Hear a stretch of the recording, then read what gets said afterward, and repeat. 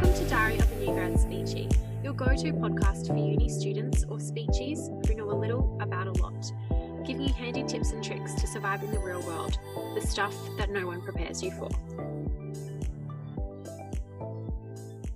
Hello to our wonderful listeners. Oh, that was a good intro. Hi, everyone. Welcome back to Diary of a New Grad Speechie. We are your hosts, early career speech pathologists. My name is Cass. And I'm Ash. Hopefully you all know us by now. Hopefully. But we'll forgive you if this is your first time listening, so thanks for joining. Yeah. Today on the podcast, we are going to be talking about what we wish we knew as students or early new grad speechies. Mm-hmm. Hindsight is wonderful, isn't it, Ash? Yeah, it's a good thing. So we will also be giving a few tips and tricks for you all, which you can hopefully apply in the real world.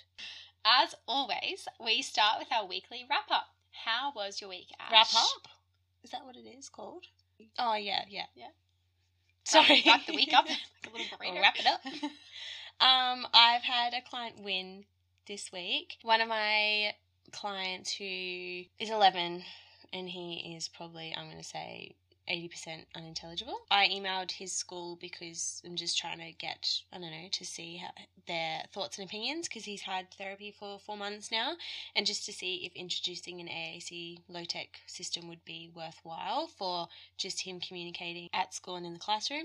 And his teachers replied back and said that they've noticed a massive difference in his speech and they don't think that he would need an AAC board because he's getting more intelligible every day. And I was like, oh, that's amazing.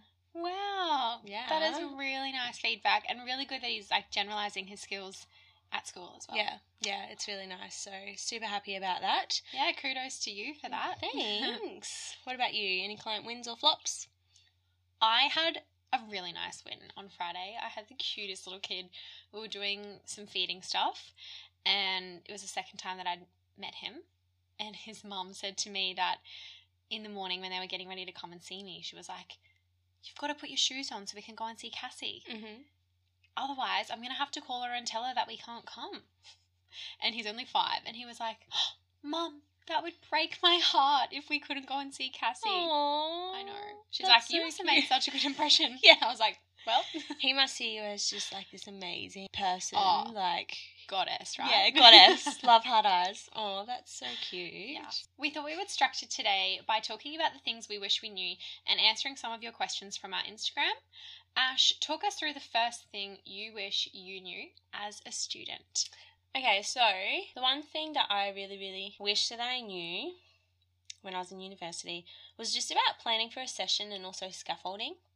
When I was in placement, it was so drilled into us that we literally needed to have the most perfect session plan in every detail and what you're going to say and the step-ups, Yeah. scaffolding up and scaffolding down and all that stuff.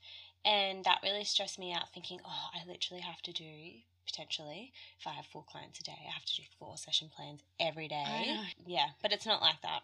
Obviously, you have your goals and you work out what you're going to do for the session, but usually now, if my client is achieving a goal, if I have the tools to scaffold up, then I will. But if they have only just achieved it, I don't scaffold up because they need to build those skills and that goal that you're just working on. So why scaffold up if they've only just achieved it? Exactly. And like also making sure that they can achieve it in other activities as well. And I always remember thinking like, when am I ever going to be able to like just plan on the spot? Yeah, you just like, end up doing it. In reality, you don't have time to do anything in detail. Well, yeah, in detail, but just to do the amount of planning that it would take you in university, because you see the child every week, say, if they're weekly, and then you get to know the child so you know what they like and that type of stuff. So that's what makes planning a lot easier. Yeah. Yeah, you're so right. We do our job. We're not... Yeah. We don't do planning. No, I definitely don't mean that. What about you, Cass? Any tips for students or new grads? Yeah, something I did at uni, which I think helped me a lot in the job world, is definitely volunteering at uni where you can. Yeah. And building your networks as a student. For example, I did volunteering at a private speech clinic for a couple of years, making resources for them, sorting out their Yeah. their cupboards, things like that. And then I also did some volunteering at it was called the Cerebral Palsy League, but I think it's called Choice Passion Life now. Yeah, CPR. Yeah. Yeah. And I think that really gave me a lot of experience to apply, and also looks really good on your resume. So, and in the working world, a lot of it is who you know as well. So, for example, like if you do your volunteering at a private clinic, Yeah. you can build those networks and relationships, and it may or may not lead to a job. Yeah, that's right. Yeah. And then that person, your employer of where you're volunteering, well, I shouldn't say employer, but yeah, they know this person and then this person and this person, and word always gets around. And the speechy world is a really small community if you think about compared to other professions. And yeah, it's so true. And when you come out, you realize like everyone knows everyone. Mm-hmm. So I recommend volunteering, work experience, sitting in on sessions where you can. Getting LinkedIn. I got LinkedIn, I think, in my 3rd year of uni. And you build up your network that way. It's a great place to talk to mentors and find out about availabilities for work. Yeah. You can volunteer at places like the hospital, private clinics, universities.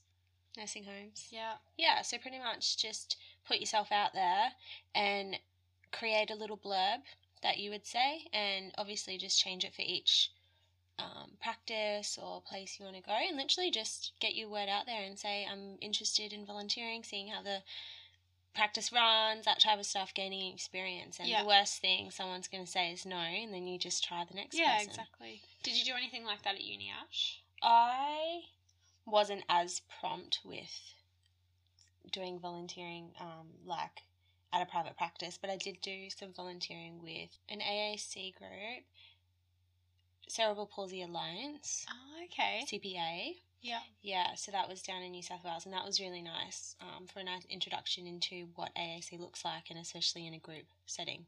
Yeah. So that was cool. How did you get that? Did you just... So the uni actually, the CPA actually contacted the uni. Yeah. And the uni was just like, if you're interested, let us know. And I just said, yeah, I'm interested. And I think there was 3 other ladies that did it with me. So it was pretty cool. I think we did it 2 or 3 times, which was nice.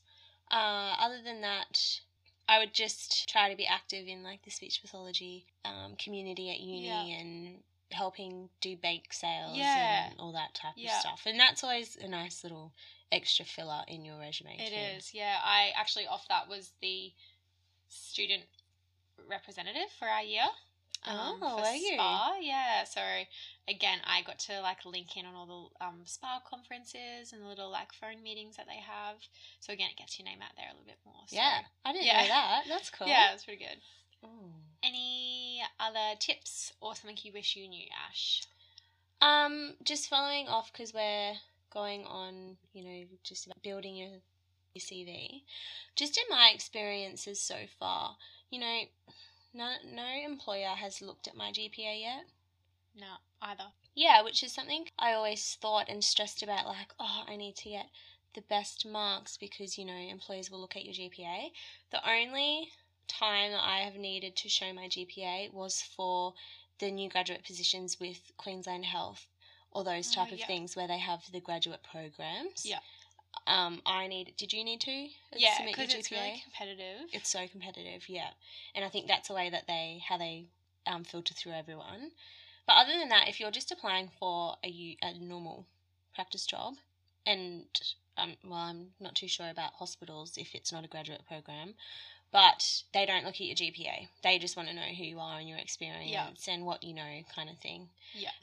So that's something that I really was like, I wish I knew that. Yeah, because I think GPAs are great, and obviously at uni it's nice to strive towards good mark. But sometimes when you're stressed at uni and you have 1,000 other things to worry about, getting that pass is all that you can really aim to achieve. Yeah, that's right. And I think the biggest learning curve for me was that a lot of people that I knew were super smart on paper, but then that doesn't always mean that maybe you might be the right fit for the clinic, or maybe building those relationships with children is harder. Yeah, that's right, yeah. Whatever your GPA is doesn't actually determine your practical skills. Yeah. Yeah. I think it's important to have a good GPA if you want to definitely go into like more academic stuff and get your PhD and research, or if you want to go into further studies. Yeah, definitely, because you do need, it's highly competitive there too, so you need that higher GPA. But yeah, but just keep that in mind when you're at uni and you're super stressed and you're like, oh, I don't think I'm getting a HD here, but as long as you pass, that's all that matters, I think. Absolutely. The next one was something I wish I knew. I bought so many textbooks at uni, and I had all of my notes at exam time. I went and got all of my lecture slides bound into books. Did you? Yeah. So that You're one of those people. literally hate myself, and I would have different coloured binders for every subject with all my paper notes. Did you? Yeah. And I was like, I'm going to keep these one day, and I'm going to look back at them when I get a job. How much did it cost to get the binder? Yeah, it did. I went to Office Works. How much? I can't remember. Not money that I should have been spending at uni. I could have bought potentially dinner one night. Yeah. So, in reality, just a little tip, guys, you definitely will not use them and you won't have time. Yeah. Your workplace will have everything you need. Resources, journal articles, whatever to go to, yeah. Literally. I wasn't as organised as you. I definitely did not have it in binded, but I have a plastic sleeve with all of my notes still. Yeah. But actually, COVID, when we were in isolation, I actually threw them all out. Yeah, it seems like such a waste of paper. But... So what textbooks, because I bought some, what textbooks would you recommend if they were to buy some textbooks? Don't get me wrong, definitely textbooks out there that are great. I really like the Language Disorders in Infants and Adolescents. I think it's by Rhea and Paul. Yeah, the blue one. Paul, yeah. And the dysphagia one. Yep. Peds and adults. Yep, dysphagia through infants to adults. Yeah. Yeah. It's got it's a red cover. Yeah. By the way, we'll link these in the show notes because we sound so uneducated I can't remember now. them. A book that I used was the Bowman Wrangler book about phonological processes and awareness and intervention. I've never even heard of that in my whole life. My uni was really big on it, and yeah, I always just go to it if I need brushing up on my skills for a phonological approach, that type of thing. That was a good one. But other than that, I think you work out which textbooks you would like. But in saying that, I only refer to them a little bit. They're not my go-to. No. They just kind of sit on my shelf and make me look smart. The next thing I think is pretty tricky to manage at uni is the placement that you have to do. Managing that on top of your full-time study, you're living out of home most of the time, self-funding placement, you're not working. It's pretty full on. It is full on. And your last year of uni is stressful. Yeah. So I think my tips for handling all of that is try to get a placement, and obviously some unis are different, with somebody else that you know. So I would always opt for choosing somewhere that has another student there, or really putting yourself out there and making friends with the other students that are at the same place. I think that makes all the difference, just having that social aspect to placement. It can take the pressure off a little bit. Yeah. The other thing would be obviously figuring out how long you're going to placement for and where you're going to be staying. I stayed at, when I was going on placement, I just posted on buy, swap and sell on Facebook for a room. And this lady messaged me back and said she had a room that I could stay in for 8 weeks, and I just paid her $100, and that included all my bills and everything. It literally was not a mansion, which is okay, but it's a room for $100. It was a room. Yeah, that's a good idea. Yeah, and it was she was just a single mum, so it was kind of having a mum there. So, and I'd also plan in advance, obviously how long you're going to be away, so you're saving a little bit, so you're not financially stressed. You there? Do you have any tips for placement? Yeah, I think just trying to think as much in advance as you can, and if you know that you've got this placement coming up, putting away money for it. So then, if you still have to pay rent when you're away as well, putting money away for rent and just food, and just controlling yourself a little bit more with your social life and being okay, well, I've got this placement coming up, maybe I shouldn't go out and have a drink tonight because I need to put that $50. Yeah. That's potentially food for the week. It is, yeah. The other one, well, I guess to be blunt, placement is hard. So hard. And the cognitive load, I should say, is just so crazy that you're just exhausted. So I was pretty lucky that with majority of my placements, I was within 2-hour drive of where I live. And so on my big placements, I would do placement Monday to Friday, and then I'd drive home and work Saturday, Sunday. Yeah. And then I'd drive back to placement and do placement. So for that potential, I think it was 7 weeks, you don't have a life. But I just kept thinking, you know, it's getting me through and I need to work, otherwise I literally can't pay my way. Yeah. And I just thought it's not forever, and that kind of got me through. Yeah. But I think if I was to have saved previously, I wouldn't have needed to work on the weekends. Yeah. So, yeah.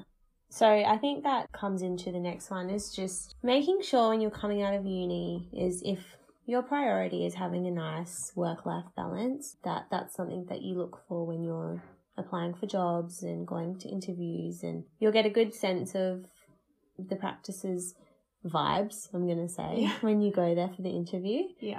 But work-life balance is hard. It is. And I think one tip just off that is I always looked up the place that I was going to work on social media and their website, just to see what how their engagement was socially, like whether they were actively, I don't know, praising their employees or had a nice little like staff profile, like something that's like nice and welcoming and belonging, you know, is going to be really supportive of a good work-life balance and a good team environment. Yeah, that's a really good one. I didn't even think to do that, but yeah. You're a stalker. I know.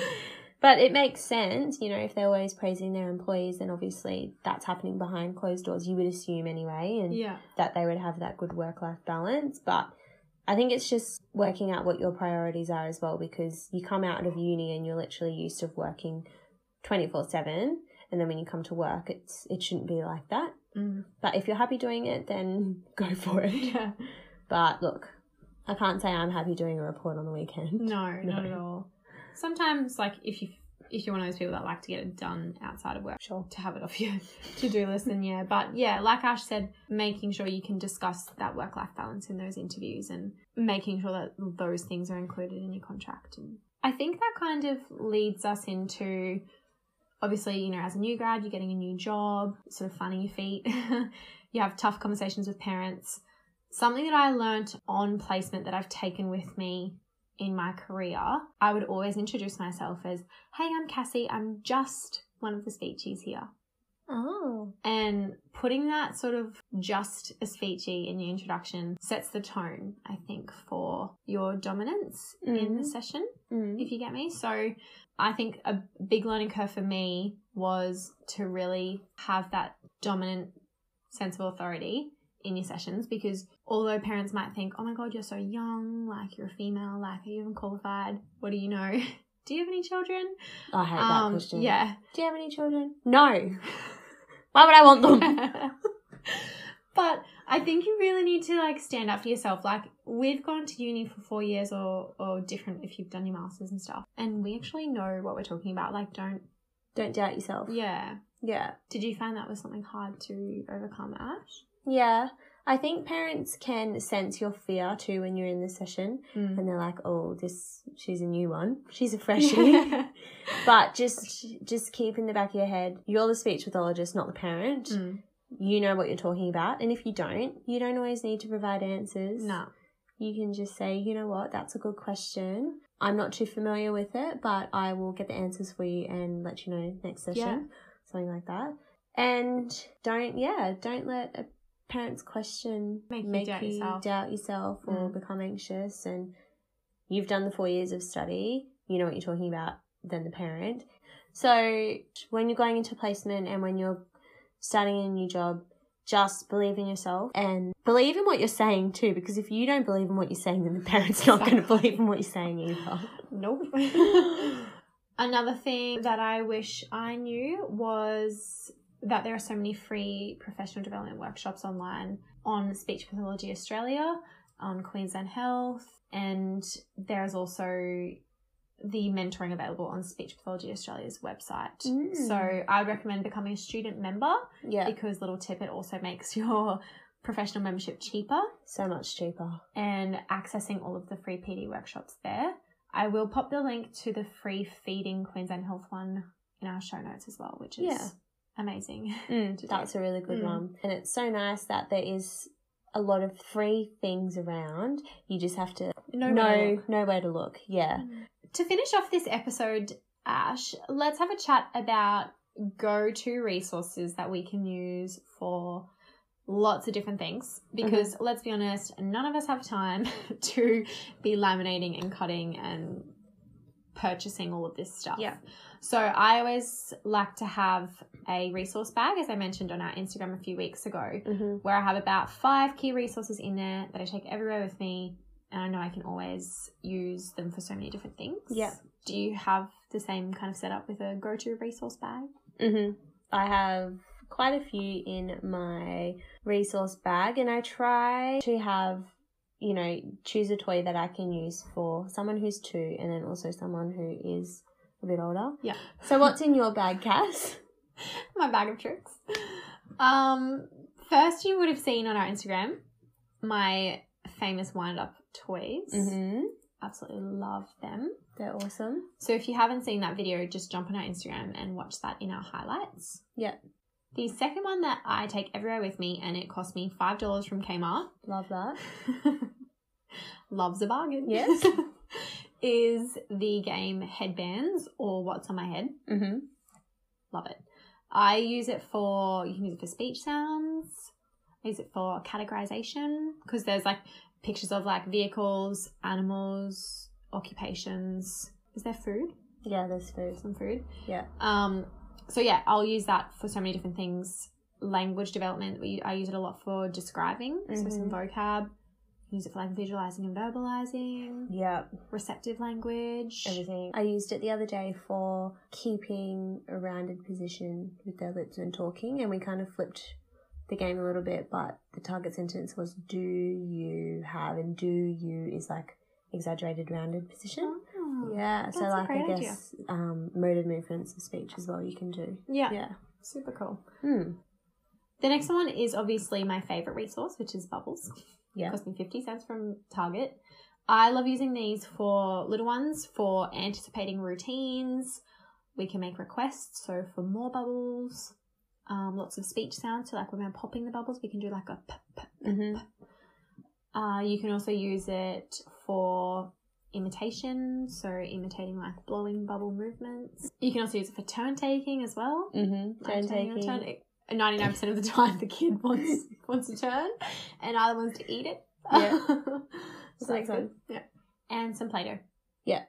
Play-Doh's really good for obviously concepts like push, squash, roll, big, small, lots of those language targets. You can also do like an imaginative one and make an animal, and then you can just grab the animal and get the child to try work out what they're doing and then what you're making, and then vice versa. That's a good idea. Yeah. I also like it for speech sounds as well.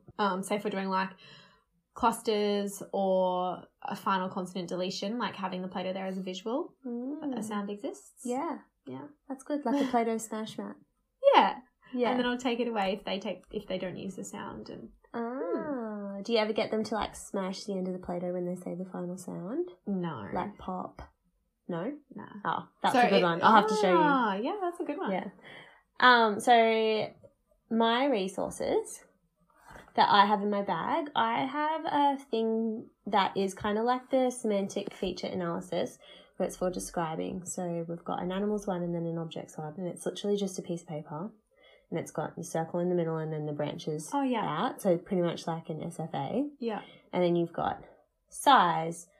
Say I'm doing animals, size, body parts, coverings, which means like its skin, what it eats, where it lives, what noise it makes, and special features about it, and colour. And I love this for describing, building up receptive language, expressive language, that type of thing. Yeah, great. I also like to use it for, and then there's an objects one, which is similar but not where it lives. It's just like location, what it's used for, who uses it, that type of thing. Yeah. And I really like to use it with speech as well. So I will have like speech sounds. So I'll do like an I Spy game, and I've got all the target words up on the whiteboard, and I'll say I spy something, and then I go through and do the SFA for that word, because then it's also building up the child's receptive language for the word that they're talking about, and it's nice because then they have a go. Yeah, and a bit more of a spontaneous, like, sentence level task as well. Yeah, this is when we're trying to generalize it. Yeah, that's awesome. Another one that I like is barrier games. Same. Yeah, they're really good for following directions, concepts. You can do speech sounds as well. So many. Because you can use your target cards as the barrier pictures. Yeah. Storytelling. Story retell. Yeah. Another one that I use all the time, and you don't need anything, is like a hide and seek game. Oh, love that. I do that with my wind up toys. Yeah. Hide and seek. What do you do with it? Literally everything. If they're movement seeking, I will do hide and seek with everything. Yeah. I'll find a way amazing for them to get up and find the piece that we need. But usually I like it for following directions with prepositions. Yeah. And getting them also to then tell me where they have found it.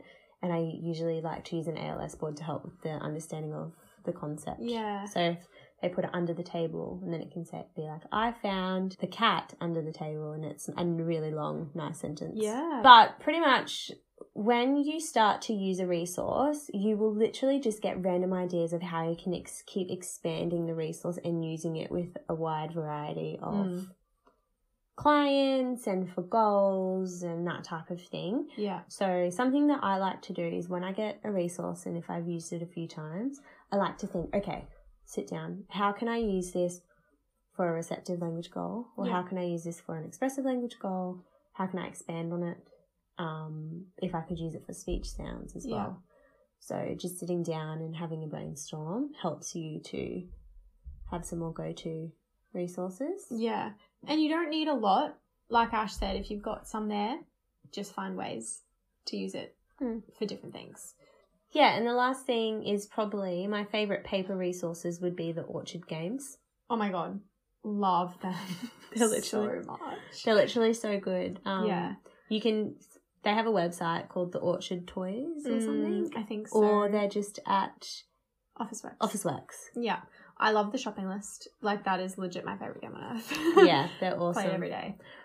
And the Super Duper Toys. Yeah.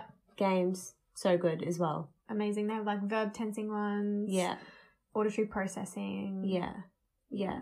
So if you were looking for toys, I would definitely point you in the direction of looking at the Orchard Toys or Super Duper. Yeah. Or just sitting down with some time and thinking about how you can use your toys in other ways. Yeah. Yeah, and asking other people as well how they use theirs. Well, that's all that we have time for today. As always, thank you so much for listening to another episode. We hope that you're able to take a few tips and tricks away from our experiences so far, and hopefully it helps you in the future. Stay tuned for next week, as we are going to have our first ever guest speaker. Yay, so excited. Yeah, so excited about that. We can't wait. All right, thanks so much, guys. Bye. See ya. Thanks for listening to Diary of a New Grad Speechy with your hosts, Cass and Ash. If you like what we have to say, please give us a follow on Instagram at Diary of a New Grad Speechy. And don't forget to subscribe to our podcast and leave a review below. Thanks so much, and see you all next week. Bye. Bye.